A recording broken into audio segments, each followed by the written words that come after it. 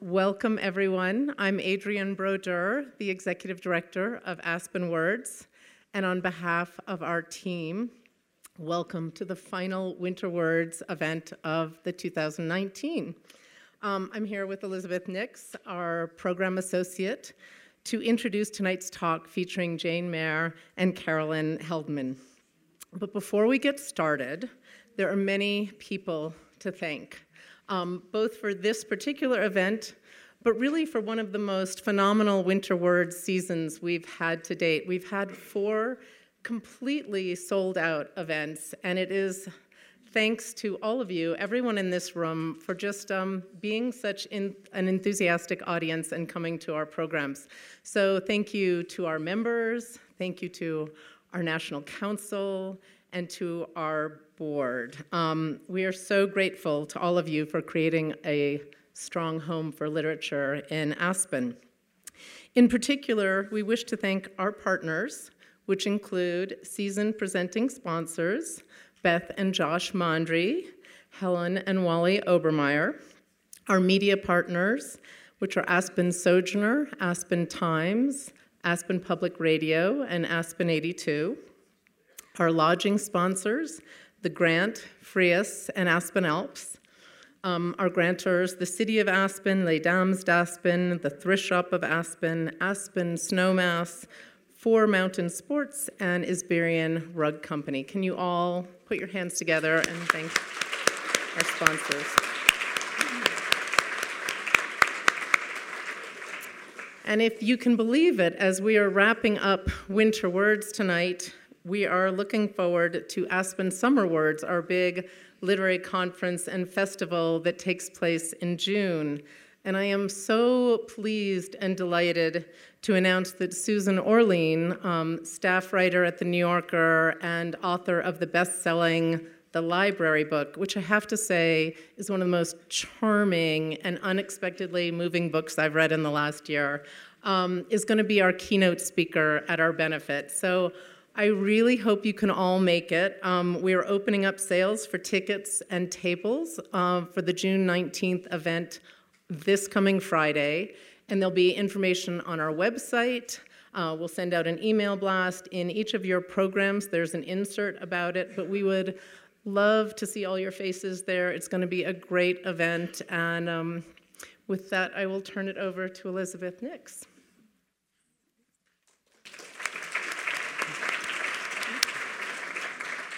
It's my pleasure to introduce Carolyn Heldman, who'll be in conversation with Jane Mayer tonight. Carolyn is a media strategist, content producer, and former executive director of Aspen Public Radio. She cut her journalistic teeth in the mid-1980s interviewing rock stars on MTV, where she was the first host of the news show This Week in Rock. According to Carolyn, when she grew up, she moved into public broadcasting, and she's interviewed dozens of elected officials, writers, and other thought leaders. Please welcome Carolyn Heldman and Jane Mayer.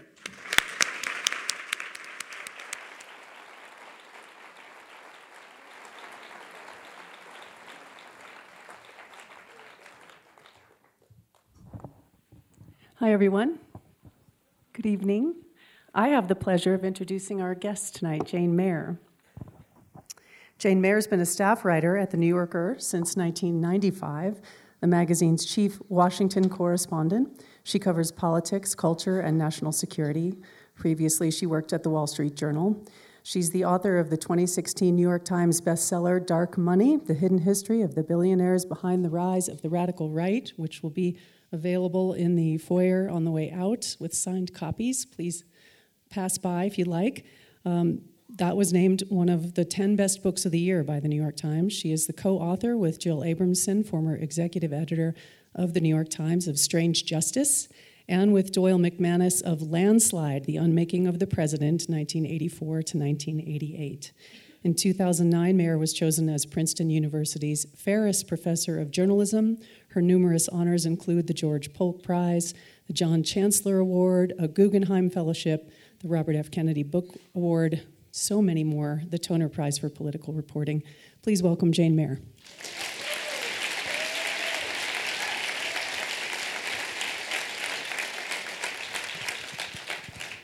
In our pre-discussion prior to sitting up here with you, I told Jane that in my research for this evening, I dug deep into what we were going to discuss tonight, and I neglected to find anything that I wanted to talk, not to find anything, but I didn't write anything down about dark money because there's so much more to talk about. And we'll get to that, but dark money, real quickly. In the Rolling Stone, this was actually from the New York Times, what the Kochs and their allies have created, which they just, in their review of your book, they said that they've created a private political bank capable of bestowing unlimited amounts of money on favored candidates and doing it with virtually no disclosure of its source. They've established a Republican Party in which donors, not elected officials, are in charge. My first question with you, with the Citizens United decision of the Supreme Court, why haven't wealthy liberal donors followed this model, do you think? Why have they not put money into politics the same way? In the same way as the Koch brothers have. I mean, I often, first of all, thank you. Okay, and so nice to be here. Before we get into this, I mean, there are some big liberal donors, and particularly in the years since dark money came out, there are people like Tom Steyer, who are very openly pouring money in and saying, we're going to be the Koch brothers only from the other side. They're much more transparent about it. Same with George Soros, who's also quite a bit more transparent about it. I mean, I think the truth is Democrats are constantly trying to get money out of politics so they don't feel quite as comfortable manipulating politics with their money because it's not consonant with their views particularly. I think on the other side, the conservatives see it as just a great investment. You get your return on investment, you put a lot of money in, and you're going to get policies that favor you. Frequently, Democratic donors are supporting policies that hurt them, raised taxes and things like that. But so the more craven question would be, if it works so well, why not? Is it a failing of the left? No, I think it's an ideological opposition to wanting to be like the Kochs. It's not a role that they want to do, manipulating politics with their fortunes the same way.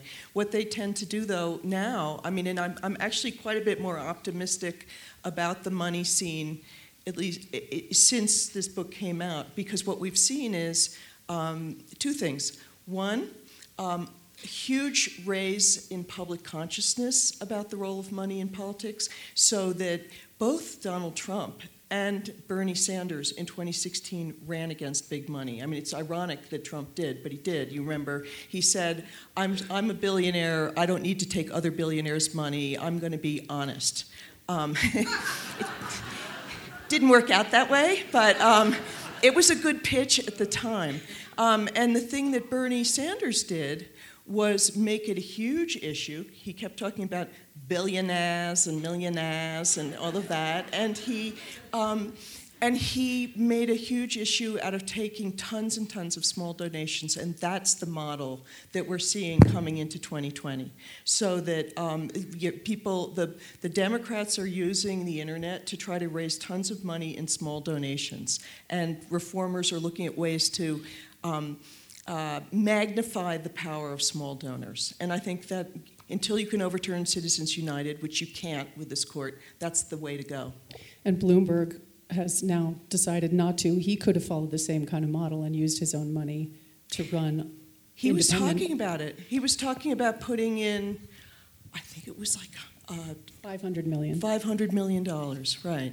So, and I don't think, I mean, again, to your question, I don't think that's what Democrats admire. I think it would have been baggage for him to put that kind of money in. It's not the ideology of the Democratic Party. It is the ideology of the Republican Party. So they're fine with it, but the Democrats are uncomfortable with it. Because this is Aspen Word's event, the story of dark money started as a piece in The New Yorker in 2010, 2011? 2010. Okay.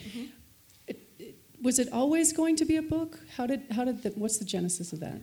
It definitely was not always going to be a book. It was just going to be a really long story. And one thing I should say to people here who I hope are New Yorker readers, that is the secret of why those stories are so long is not just that we're so brilliant, we have so much to say, it's also we get paid by the word. So why say it in one if you can say it in two? Tell the money. That story was just a profile of the Koch brothers, who I'd become vaguely aware of from my beat covering politics in Washington. And I realized that they were pouring money in secretly to things. And I'm a New Yorker, and I remember going around the corner at Lincoln Center, and where I'd been taken to so many concerts as a kid, and seeing David Koch's name inscribed in it, and thinking, I wonder if anybody in New York has any idea who these people really are and what they're doing with their money. And my feeling was as David Koch got onto the boards of every great cultural institution in New York, that people didn't realize that he was funding the Tea Party and the hate that was taking on Obama. And so I was trying to connect these two sides of his fortune and of his activism. And sorry, I know there's an auditorium here. And it's not personal. I know I've missed a few stories, but I'm going to try to kind of go chronologically as far as publication. So I'm going to jump now. I think Chris Kobach's story was prior to this, but I want to talk about the Kavanaugh hearings and the story you wrote with Ronan Farrow. In the Elle magazine article, the woman who interviewed you talked a bit, and I wanted to follow up on it because I don't think you gave a good enough answer, that Ronan Farrow got a lot more attention for that reporting than you did. And I want you to comment on that as a woman. Well, the truth was I was not aware that he got more attention than I did. I felt like I got a lot of attention for it. And so I wasn't really suffering over this. The thing is, Ronan Farrow had just won the Pulitzer for his Me Too coverage. So that's going to naturally attract the limelight. And then there's Ronan Farrow, who on his own is going to naturally attract the limelight. He's incredibly handsome, and every bit his parents' child. He is. He's actually wonderful, and he was really fun to work with. We had a lot of, in the midst of all of this tension and this, kind of upsetting reporting, we actually had quite a few laughs, which is great to be able to do. It's one of the nice things about being a reporter on a magazine is it's a little bit like having, putting on a show or something with a cast. And so we had a good time working together, and I didn't realize anyone thought that I was getting the short end of the stick till I started seeing things on Twitter saying, she did her part too. And, and I felt I did do my part, but I felt like I got a lot of attention.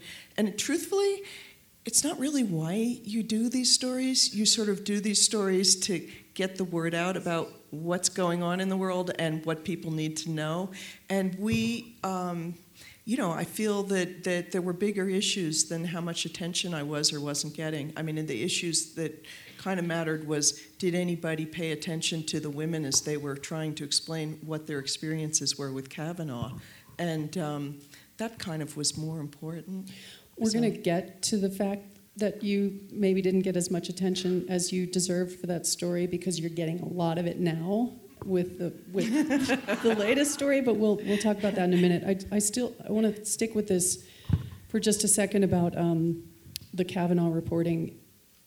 How do you think, as a nation, we need to adjust our views vis-a-vis Bill Clinton in light of this reporting? So this is a good and hard question because at the time when Clinton was impeached, or the impeachment hearings were taking place, I felt it was unfair to make so much of a consensual relationship that he had with a woman, not his wife. And You thought that then? I did think that then, and I thought that the country would also feel that this was that lying about that relationship was sleazy, but not necessarily impeachable. And so I had to ask myself later, what did did I miss it then? And I do think this is a subject where there's been evolving consciousness. One of the things that changed for me was I've become a mom, and I've had a daughter the age that Monica Lewinsky was, and I don't think that I think it could be okay for my daughter at that age to have had a relationship probably with the president. It would be a very unequal power situation. But I actually, I was troubled by it, and I had dinner. Went out of the way through a mutual friend to have dinner with Monica Lewinsky, and the question that I had was for her was this, and it was just a friendly dinner, and she was great. But the question was this consensual, and do you feel that you were harassed? And I think what really matters in a lot of ways is she said it was consensual. I was madly in love. I didn't think he harassed me, and I think that ought to matter in evaluating this. That is not what I heard from the women who were lodging accusations against either Clarence Thomas or later Judge Kavanaugh. But there was also Anita Broderick. There were multiple other allegations against Bill Clinton. I don't know. Just Monica. So I don't know as much about the Broderick case, and if what she says is true, that would be alarming. I just don't know. I haven't. My feeling as a reporter is until I've dug in and really figured out all the facts, I'm not going to judge in advance. But I did try to figure out with Monica Lewinsky what happened. Did she feel that this was something that had been done without her consent?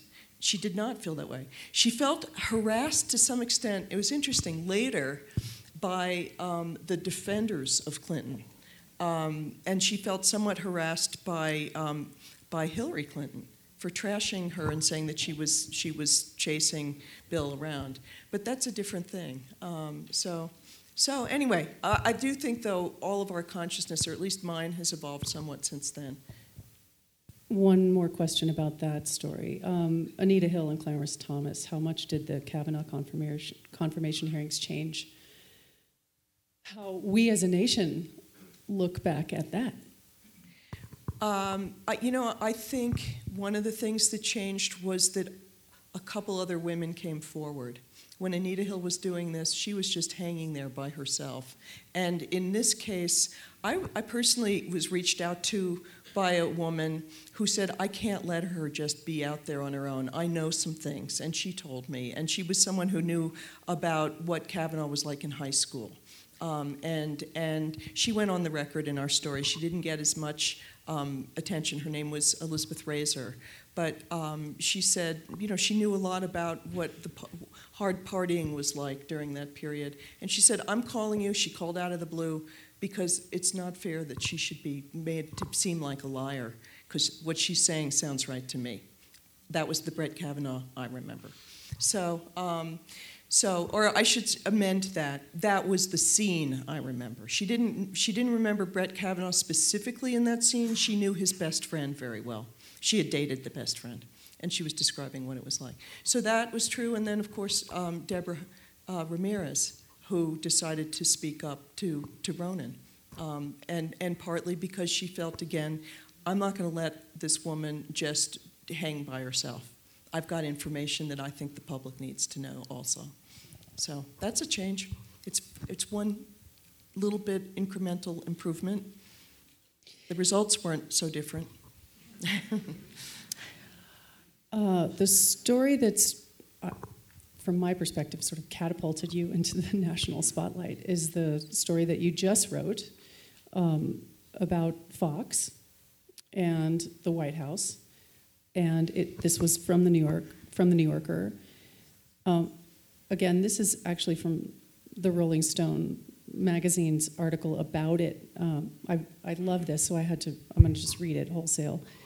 Mayer observes that this cynical, reckless exploitation is something that Murdoch and Trump have in common. Both men weaponized populist resentment of elites. What is most curious, as Mayer notes, is that some of that resentment came from within.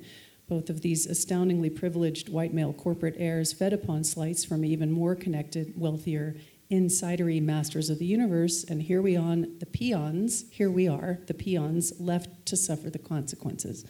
This is what happens, it seems, when men like this spend all that money on everything but an effective therapist.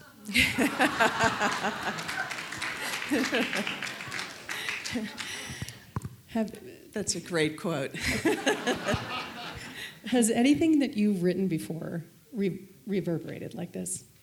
Yeah, I mean, things do. Every now and then you hit something for me, it feels like playing tennis when you hit right in the center of the racket and Sound. the ball and the ball just goes. I mean, it's incredible. Or hitting a home run or something. It's an incredible feeling because you can just see it rocketing across the American culture.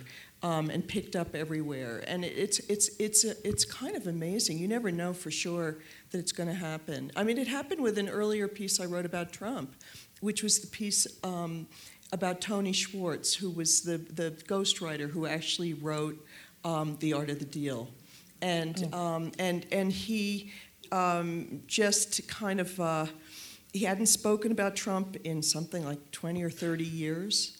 And I called him up, and he'd been sitting there, fretting about whether he should ever tell what Trump was really like before he was elected. And he felt culpable. He said, I sort of created this guy because I actually wrote the book. And the stories he told about Trump were so unbelievable that it was so alarming. I mean, and then he sent me an email before the story came out, and he said, just in case I haven't been clear, this email shows up. It says, if Donald Trump is elected president, I fear for the future of humankind.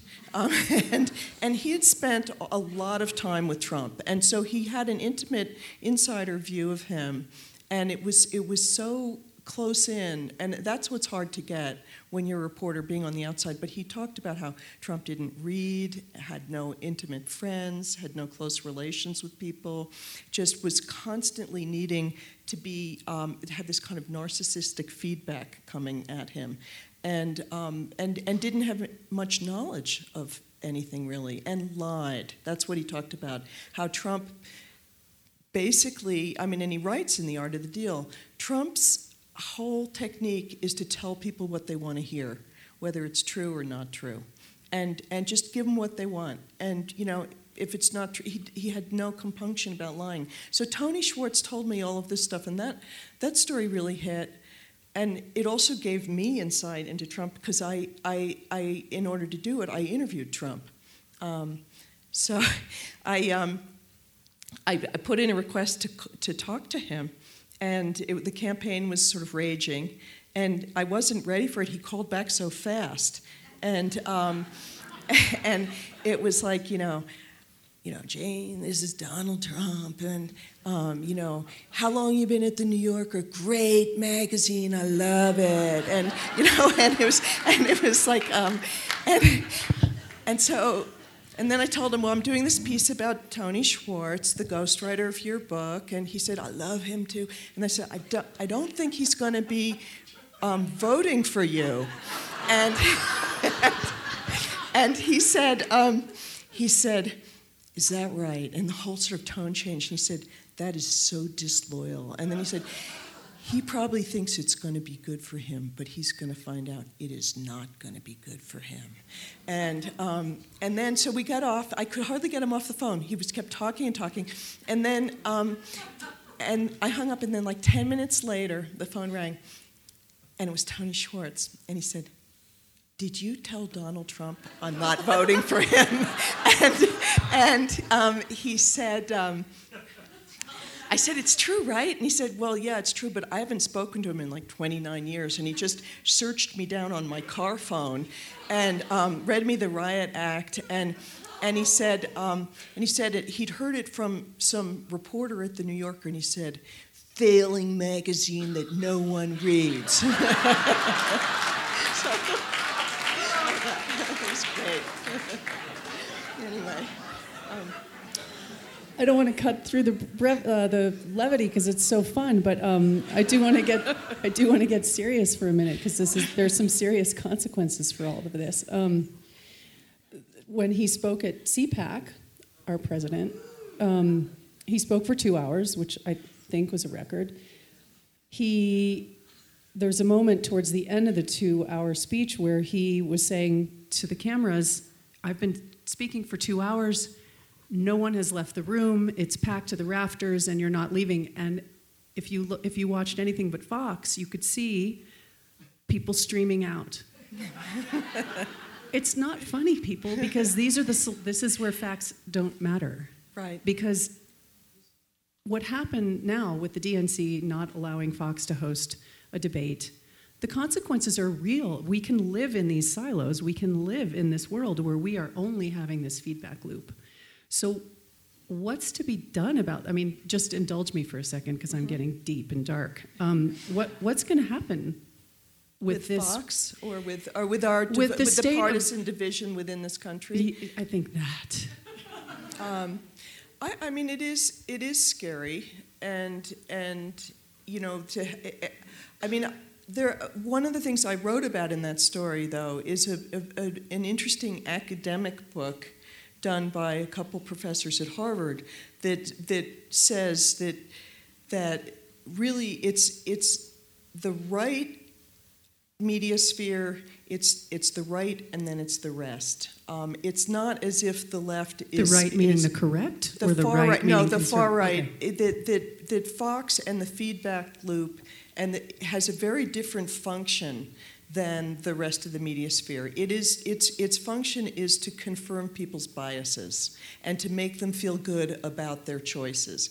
And that the rest of the media sphere, from the center on, from everything to the left of Fox, is pretty fact-based. We get things wrong all the time. We make mistakes. The far left has blog posts that are just as idiotic as the far right some of the time, but they don't. The disinformation doesn't creep in and stick in the rest of the media sphere. We correct each other. We jump on each other's necks. We run corrections. We apologize. We don't do what Tucker Carlson just did, that whenever night it was where he was on, just the night before last or whenever it was, I've lost track of the time, where he just said, I'm not going to apologize for this. So I think that, if you're worried about the division being each of us in our own silo, not speaking to the other, I really feel like the rest of the country is in a pretty healthy media sphere, so long as you listen to... I worry about things like local press, it's dying. But I don't worry about the quality and the fact-based nature of what I see in the New York Times and the Washington Post, on NPR, on a lot of local newspapers, the wires. In fact, I think that Trump has provided a tremendous challenge to us, and I feel like we've acquitted ourselves pretty well. And we're really showing what we're able to do. It's exhausting, and Fox is a case. Fox is really. The reason I wrote about it is it's a aberration in a lot of ways. It's an outlier in our media sphere, and I had to watch a ton of Fox to write about it. And I actually recommend people take a look because. They shouldn't be able to get away with people not realizing what they're doing. And if you watch it, you will be appalled. I was amazed how bad it is. It's hours and hours every night of what I guess a nice way to put it would be baloney. It's on. There's stuff that's demonstrably untrue. It's conspiratorial. It's filled with material that's meant to divide people and turn them against each other. I mean, and the First Amendment protects them, and they have their right to say what they want to say. But that doesn't mean we don't have the First Amendment right to push back and say what you're saying is irresponsible. Doesn't that lend weight, though, to the pushback of the DNC's decision to disallow Fox to host a debate? That we could, that large population of Fox viewers could see. I think even Fox viewers can turn a channel. I don't know that they ever do. You're serving it up right to the I mean, I just, it's not. I mean, that decision was a political decision on the basis of, what the DNC wanted to do. They cited my story as their reason for it. I think that, so I don't feel like I want to get it. I'm a journalist. I'm a reporter. I don't want to tell the DNC what to do or what not to do. They're in the political business. But what I do think is that it shows that there are consequences for Fox if they're going to put very irresponsible material on and use their news side. They have some good reporters. I wouldn't say they're amazing, but they have some good reporters. They've got a couple really good people. Chris Wallace is a great interviewer. And that's the fig leaf that covers up for the rest of what they're doing. And I think there should be consequences for putting on the stuff that they're putting on. And it matters especially right now, and the reason I wrote about it was because it's programming Trump a lot of the time. So if they were just speaking into the wind, being angry, King Lear in his final days or something, it would be one thing, but that's not what it is. What it is that, and every day since my story came out, I think Trump has again watched Fox and Friends in the morning and tweeted about it. It's this endless feedback loop. There's not a normal kind of process for policy making inside the White House. I've covered presidents since Reagan. I was the Wall Street Journal's White House reporter. So I was there in 1983 and 1984. Their first female White House correspondent. They were a little slow getting around to having women there. But the truth is, there's usually a process for making policy where, and pretty much every administration has followed it. This one doesn't have that process. So a lot of the policy ideas that come from Trump are actually first coming from Fox. So if they're putting stuff on the air that's not true, it has huge consequences in our country. So I think there should be a price to pay for that. And I care a lot about journalism. I care a lot about working really hard to get things right and to get all sides and to tell the truth as best you can get it at that moment. And so if there's a whole so-called news organization that doesn't care about these things, I take it seriously, and I think it should cost them. Yeah.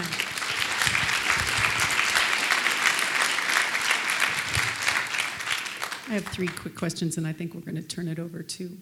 Okay. You, as the first female White House correspondent for the Wall Street Journal, before that, you were a city reporter at the Washington Star. In an article, a profile on you, you said it was only then that you began to take yourself seriously. Do you think we women do that too late? It might be my age group, my generation. I was, I got into Yale and was in the class of 1977, and we were being encouraged to have careers, but I came from a family where the men were, a lot of them, quite prominent and had accomplished a lot, and the women were the support system. And brought up the kids, and so that was to some extent the kind of the values I was raised in. And I remember sort of thinking, well, I'm not sure I'll have an interesting life, but I'll try to marry somebody interesting. And that was, but again, I think people, this is, your consciousness evolves, and I began to take it more seriously the more I did it. I want to really briefly talk about the article that you did for the New Yorker on Chris Kobach, who was defeated with his run for governor of Kansas. And in the article, you suggest that it could be a model for defeating Trump. Can you explain more about that? I thought that was really interesting because in Kansas, maybe it's because it is the state that the Kochs come from, and it's a place where there's been really far-right politics, and there's been kind of a pushback against it. So I sort of saw it as possibly a harbinger of things to come. And Kobach is a particularly far-right, hard ideologue, really. You describe him as more Trumpian than Trump himself. More Trumpian than Trump himself. So how did they do it? And what they did, it's interesting, was the Democrats who won there, they recruited some of the Republicans, and they turned the sort of moderate Republicans against Kobach. And the moderate Republicans joined them, and I think that split. If you could split off some of the middle and even some of the Republican Party, there's obviously a path there. It's really hard to do though, because the Republican Party, at least in Washington, is the party of Trump now. And partly what got me, just to go back to the subject of Fox, part of what I thought was really interesting in that story and in the reporting I was doing on it was some of the big critics of Fox now are Republicans who are not Trump supporters, because what they're saying is Fox has become a mouthpiece for Trump. And so Bill Kristol and Jennifer Rubinstein, I guess this, Rubin.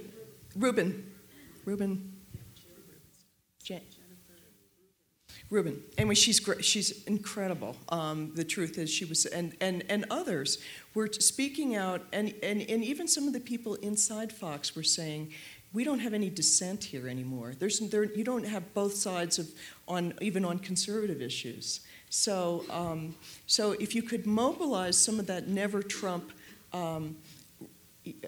sentiment in the Republican Party and in the center of the country, you could at least in Kansas it knocked the Trumpian character out. His approval ratings are remarkably stable.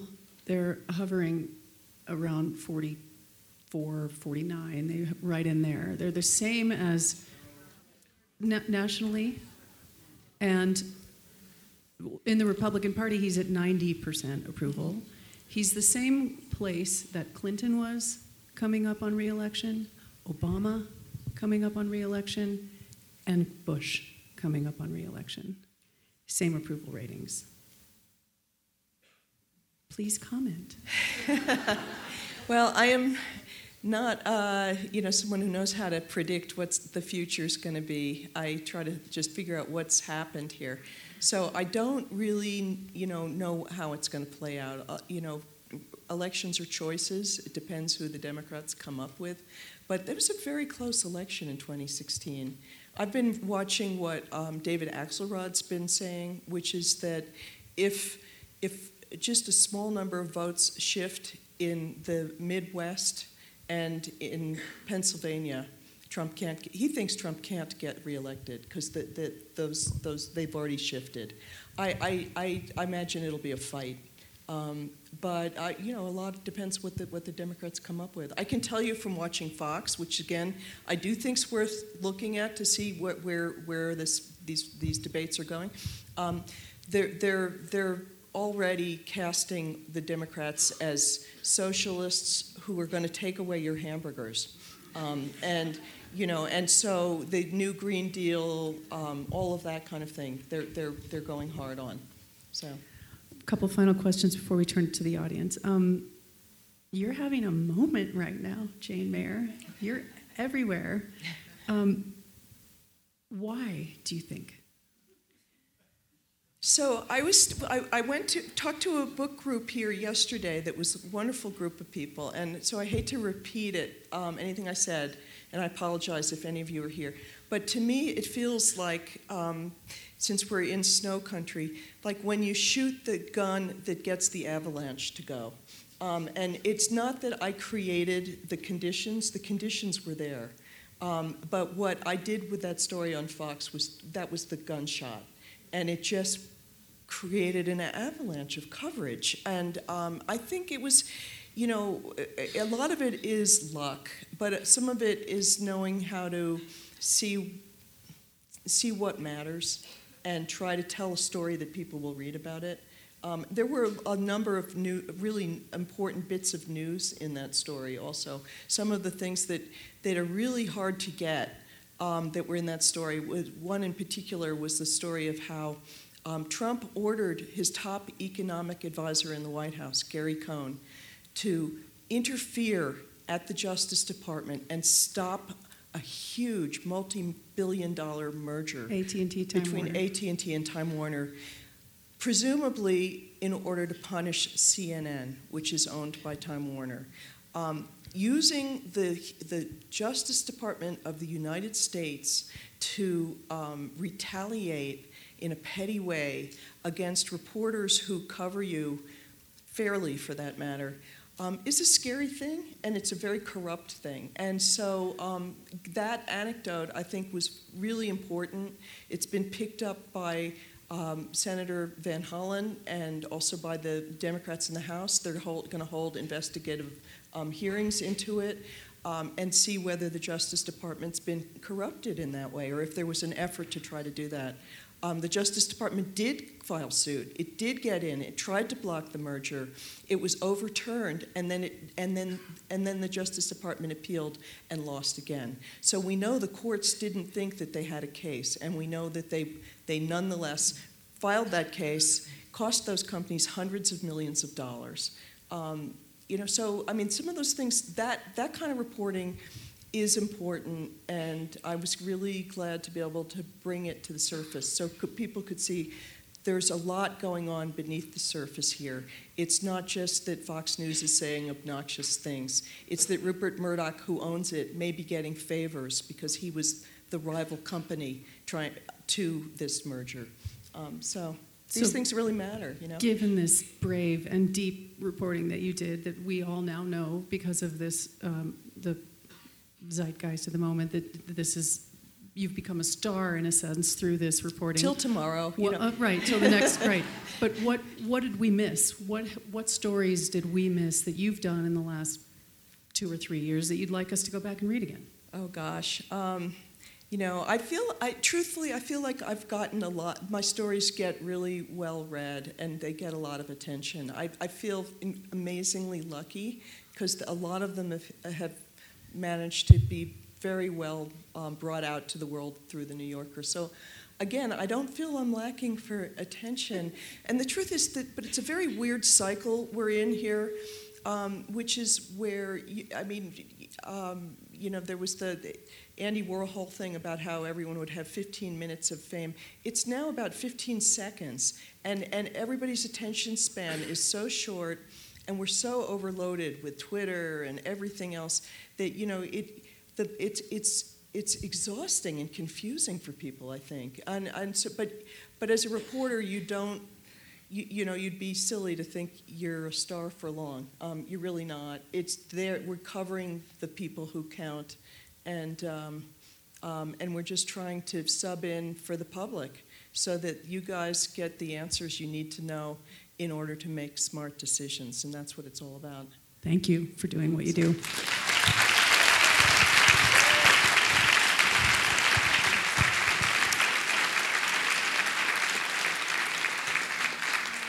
We're going to turn it over to you now. There are mic runners on either side the aisle, so here's one. Oh, there's a lot right here. Come down here, Elizabeth, both of you. How about Wally?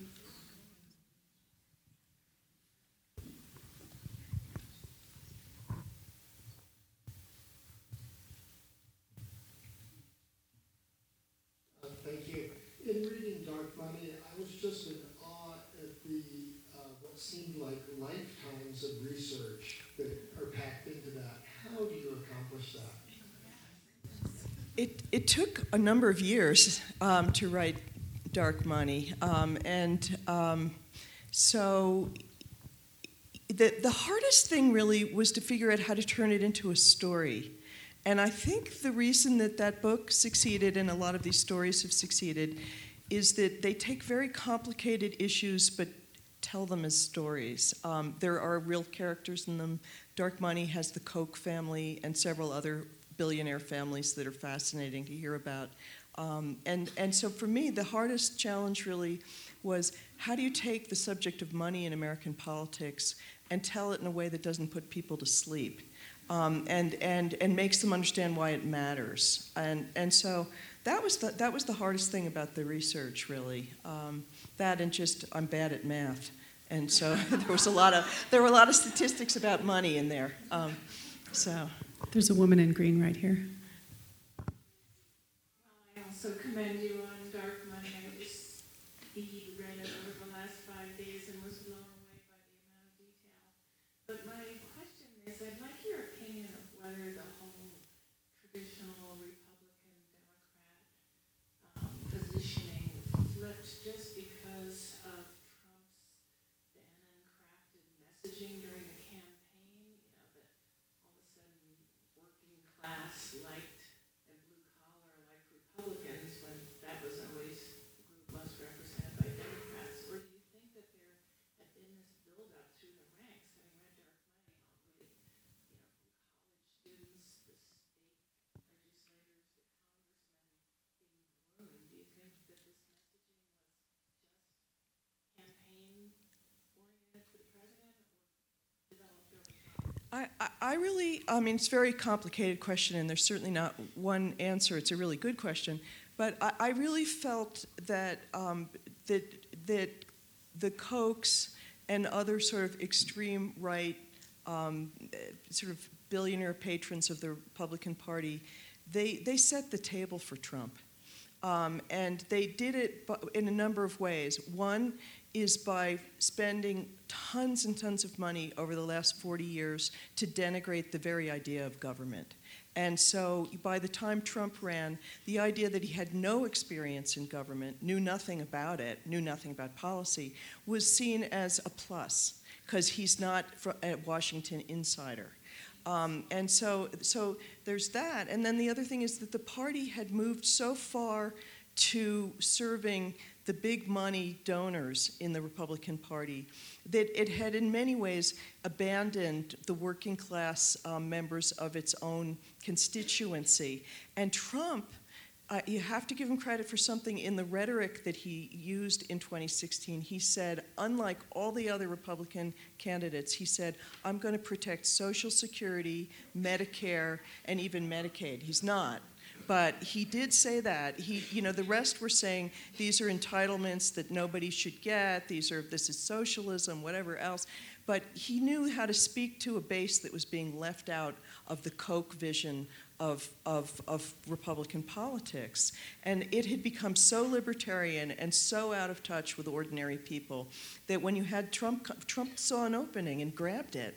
And so in many ways, I think that, and they have said, people in the Koch world have said themselves that they created so much anger by pumping up the Tea Party that they then lost control of it, and the sort of these angry warriors took over the parts of Congress, the far right in Congress, and there were people out in the street who were anti-immigrant and anti-anything that's other than sort of white male, and they helped create that. It's not necessarily their ideology, but they found those foot soldiers really useful during the Tea Party period, and then they kind of lost control of them. So I really feel they have a lot to answer for.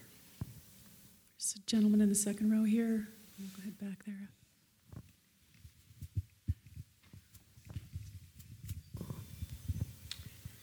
In the first few paragraphs of your recent article, you mentioned two other presidents, Madison and Jackson, that also had a special relationship with the press. And then you kind of I found that so intriguing, and I'm interested, obviously, for a couple of reasons. One, how did it wind up?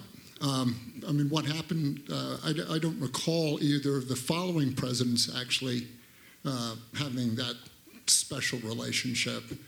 And any other comments you were thinking about when you actually named those two presidents as kind of forerunners of what we have now? So, I mean, we've had historically presidents who've had very cozy relationships with particular newspapers, those two. I was an American history major, and I wish I knew more about them specifically. I called up Michael Beschloss, who's a terrific presidential historian, and I said to him, have we had others? And he was the one who gave me those two examples, actually. And I certainly remember, more recently, the relationship between JFK and it was Newsweek at the time when Ben Bradley was at Newsweek, and that was a very close relationship. And there have been other sort of specific reporters and columnists who've been close to various presidents. I mean, in the case of, so I can't tell you more about them, but I can tell you in the case of Bradley, by our modern standards, we would consider it a mistake, something he shouldn't have done probably, because he covered up a lot of what he knew about JFK and his private life. These days we would consider that sort of an ethical breach as a journalist. So it's a temptation that's long been there for people in power to cultivate the media and make sense. And the media, it's exciting to be invited into the White House and to have the inside track, but it inevitably creates these conflicts. Do you write what you learned at the dinner table at the president's house or not? Anyway, I think the Fox situation is quite different, though, because it's not just individual reporters. It's the owner, Rupert Murdoch, who's, according to people I interviewed, on the phone almost every day with Jared Kushner, and talks frequently with Trump also. And it's also that Sean Hannity is on the phone almost every night after his show with the president. It's uniquely close. I think. At least that's what I'm told by presidential historians. Carter here, and then Daniel. We're almost 2 years into the Robert Mueller investigation and know very little about what the outcome may be. And regardless of the outcome, it's undoubtedly going to be investigated by reporters to see what their actions were and the directions they're taking. Are you doing any exploration on that line now? I think almost every reporter in Washington has their eye on it and is thinking any minute this will happen. I did a long piece about Christopher Steele and his dossier, and so that was my effort to sort of figure out what the backstory to this whole thing was and what the relationship might have been like between the Trump campaign and Russia. But the truth is, almost none of us really know, if we're honest, what Mueller is doing, and each one of his indictments has been a surprise. It's a rarity, but they just don't leak over there. I mean, there are reporters who are posted across the street from his office and trying to figure out what's going on just by who goes in and who comes out. There are reporters who watch where he goes to dinner and who he's having dinner with. It's a favorite place he goes on Friday nights. We have, we hate to say it, but we have nothing. I have a Mueller story, though, which is I did encounter him in earlier reporting when I was writing about the torture program during the Bush administration. And he was at a dinner party with one of the lawyers representing an accused terrorist in Guantanamo. And one of the other people at the dinner table said to this lawyer, "How can you possibly defend somebody like that who's in Guantanamo, who had may have had something to do with attacking us on 9/11.